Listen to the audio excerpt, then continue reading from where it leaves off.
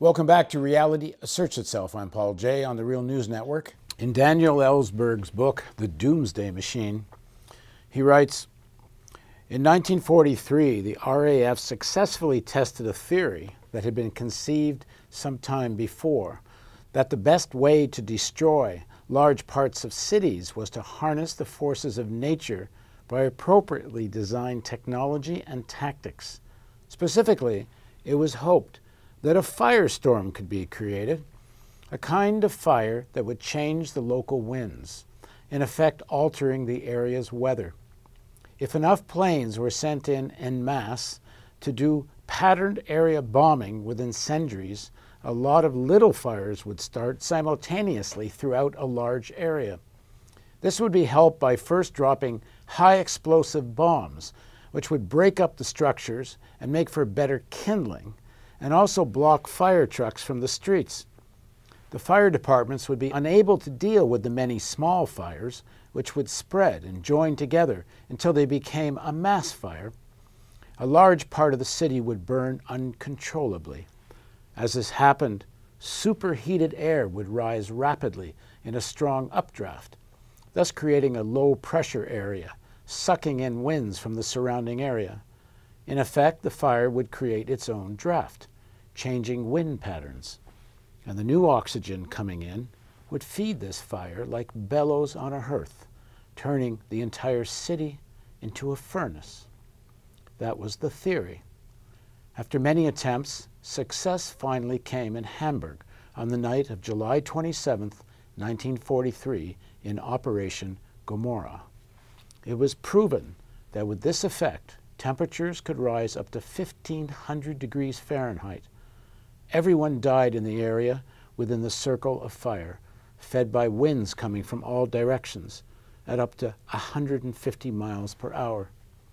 Those in shelters died from asphyxiation, if not from heat. The calcium carbonate in cement decomposes, and the silicate sand in concrete can melt at this temperature, causing buildings to collapse.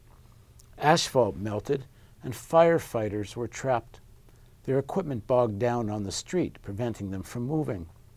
People fleeing the flames were stuck in the asphalt and became flaming torches.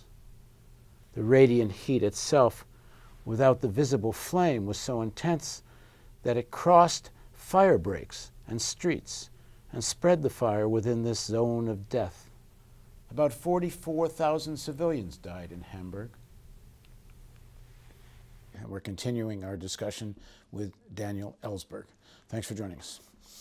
So, talk about the 1942 decision to firebomb Germany. Actually, firebombing, of course, did not actually begin as a practice with that. The world saw the precedent of fascists, Japanese in Shanghai as early as 1932, and then again with the full-scale war in 37 and 38. We're bombing cities like Shanghai and Beijing, Nanjing, civilians. The Germans and Italians both bombed Guernica, the famous attack that led to Picasso's big mural on that killing. By the way, emphasizing seeing a bull, an animal, and women wailing and whatnot, emphasizing that it was the annihilation of civilians in the city center of Guernica. And then later, Hitler, who had never believed that a war would be won by bombing cities, as some people did in Britain and America, did in fact, having found that his possible invasion of Britain was foundering, turned to terror bombing in the Blitz in London in 1940. So you had this clear precedent of, and I remember when I was 9 years old, seeing Edward R. Murrow and others reporting in newsreels from the bombing and seeing the buildings blazing. And, you know, it defined Nazism, in effect. You know, the killing of women and children, civilians in general, strafing people who were fleeing in Poland or France on the roads. And that was Nazism as far as I was concerned. And indeed so. It was a murderous, ruthless, no limitation on means philosophy, which some people in Britain and America, some in the Air Forces, had always thought that is the way, after all, to win a war quickly. That was not the majority view in either the Air Force in Britain or America. But there were some who believed that early on, Billy Mitchell, for one, in our country, and a number of British. They found in 1941 that their bombing of Germany, of factories, attempting to do it, was in trying to do it the way we were doing, in daylight raids with some precision, aiming at particular factories, cost too many of their bombers to air defenses and to fighters. So they turned to night bombing, which was, especially in the early days of radar, was so inaccurate that they had trouble finding a city at night, let alone a factory. There was no question now of bombing just a base or a port or a factory. They had to aim at a city. And they specifically, in February of 1942, turned consciously to a policy of aiming at the built-up portions of workers' housing, not just because they were workers, but because compared to the owners' housing, they were closer together. And the fire, if you used incendiaries, would spread, and there would be more effect. So the British turned to a conscious policy now, which they denied to the end of the war, to their own parliament and to their public. They claimed that they were aiming at military targets, but in fact, they were aiming at the centers of cities, not, by the way, at military targets, which tended to be on the suburbs or a port. They were, as was true in Hiroshima, by the way. When Truman, back now in 1945, told the people, and I remember the announcement, that we have bombed Hiroshima, a military base.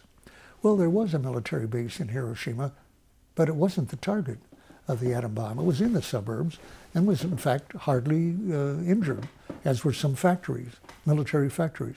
The aiming point was the center of the city, where the most people would be killed.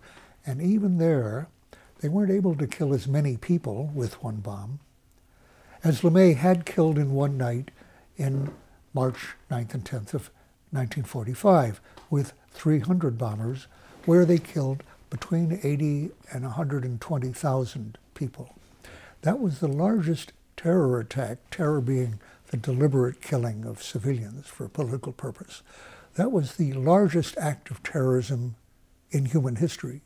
More people in one day dying, burned to death, or being suffocated, or boiled to death in canals that were boiling where they sought shelter from the flames. More people than in any other event in human history. As I say, more than Hiroshima or Nagasaki. Almost no Americans have that in their consciousness at all. But that was the culmination of 3 years of bombing cities, and it led then to the efforts to do the same, unsuccessfully to some extent, to the next 64 cities in Japan.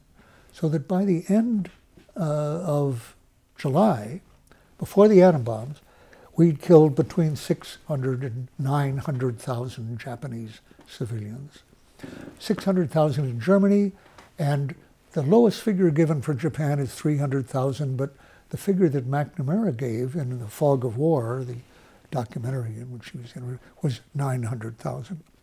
And that's before the atom bombs. Add another 300,000 for those two bombs. And you get a figure of killing of civilians, which is about the number that were killed at Auschwitz in the course of the war.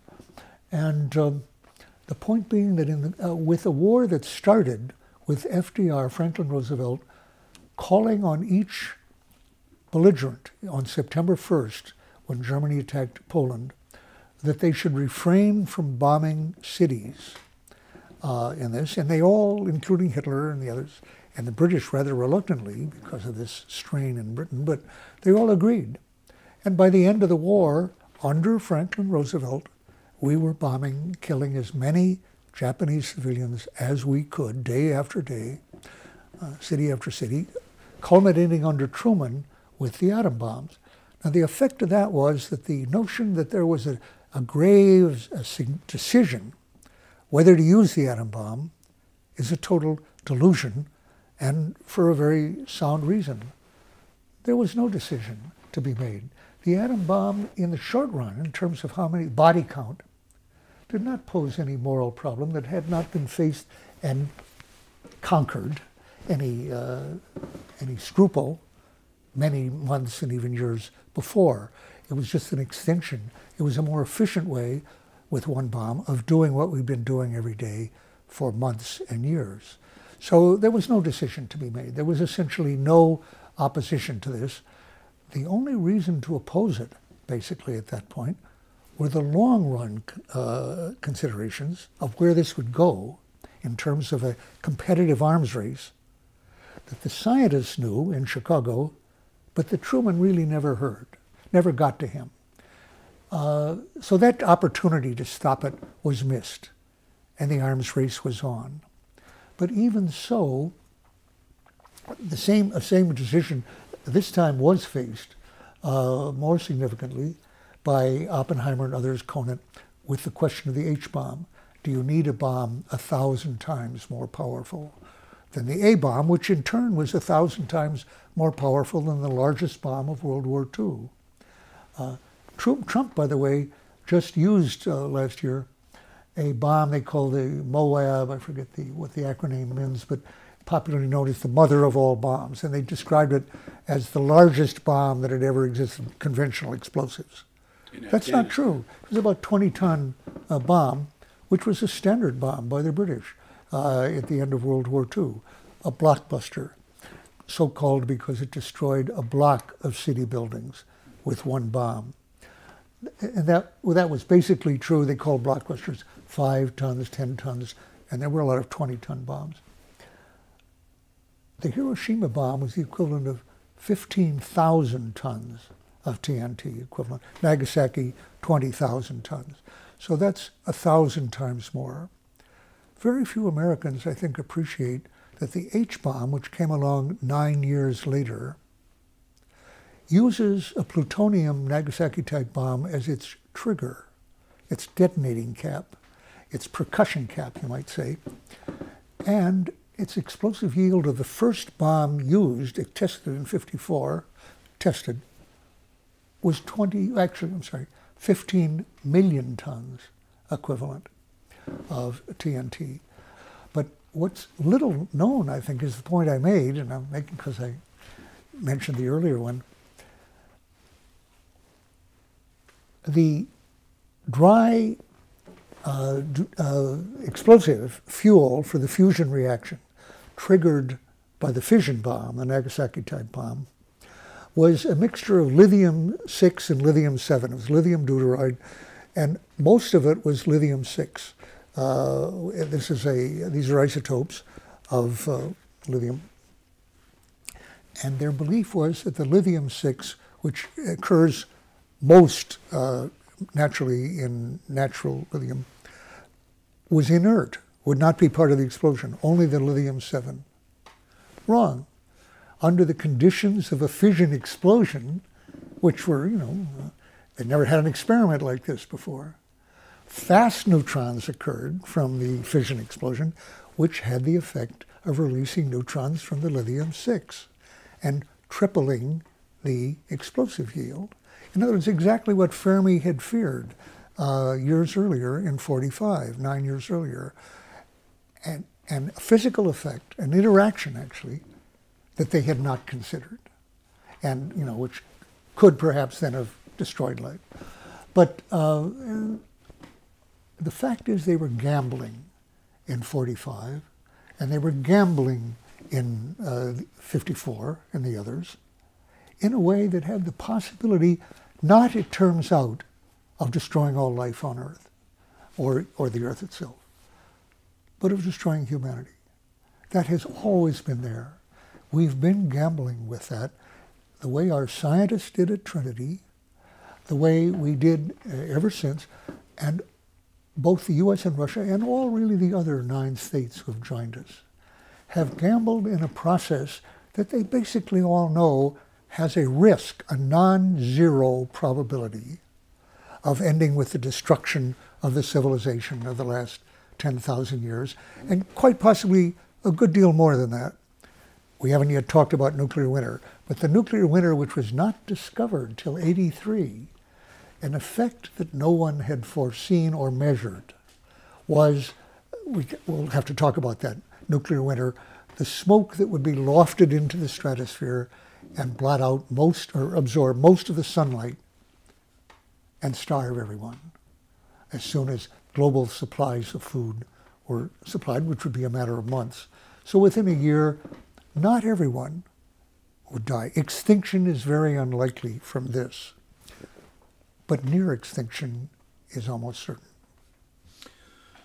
Okay, as a 27, 28-year-old, you join RAND Corporation, and it isn't more than a couple of years until you're actually planning all-out nuclear war. And we're going to pick up that story in the next segment of our series of interviews on Reality Asserts Itself with Daniel Ellsberg.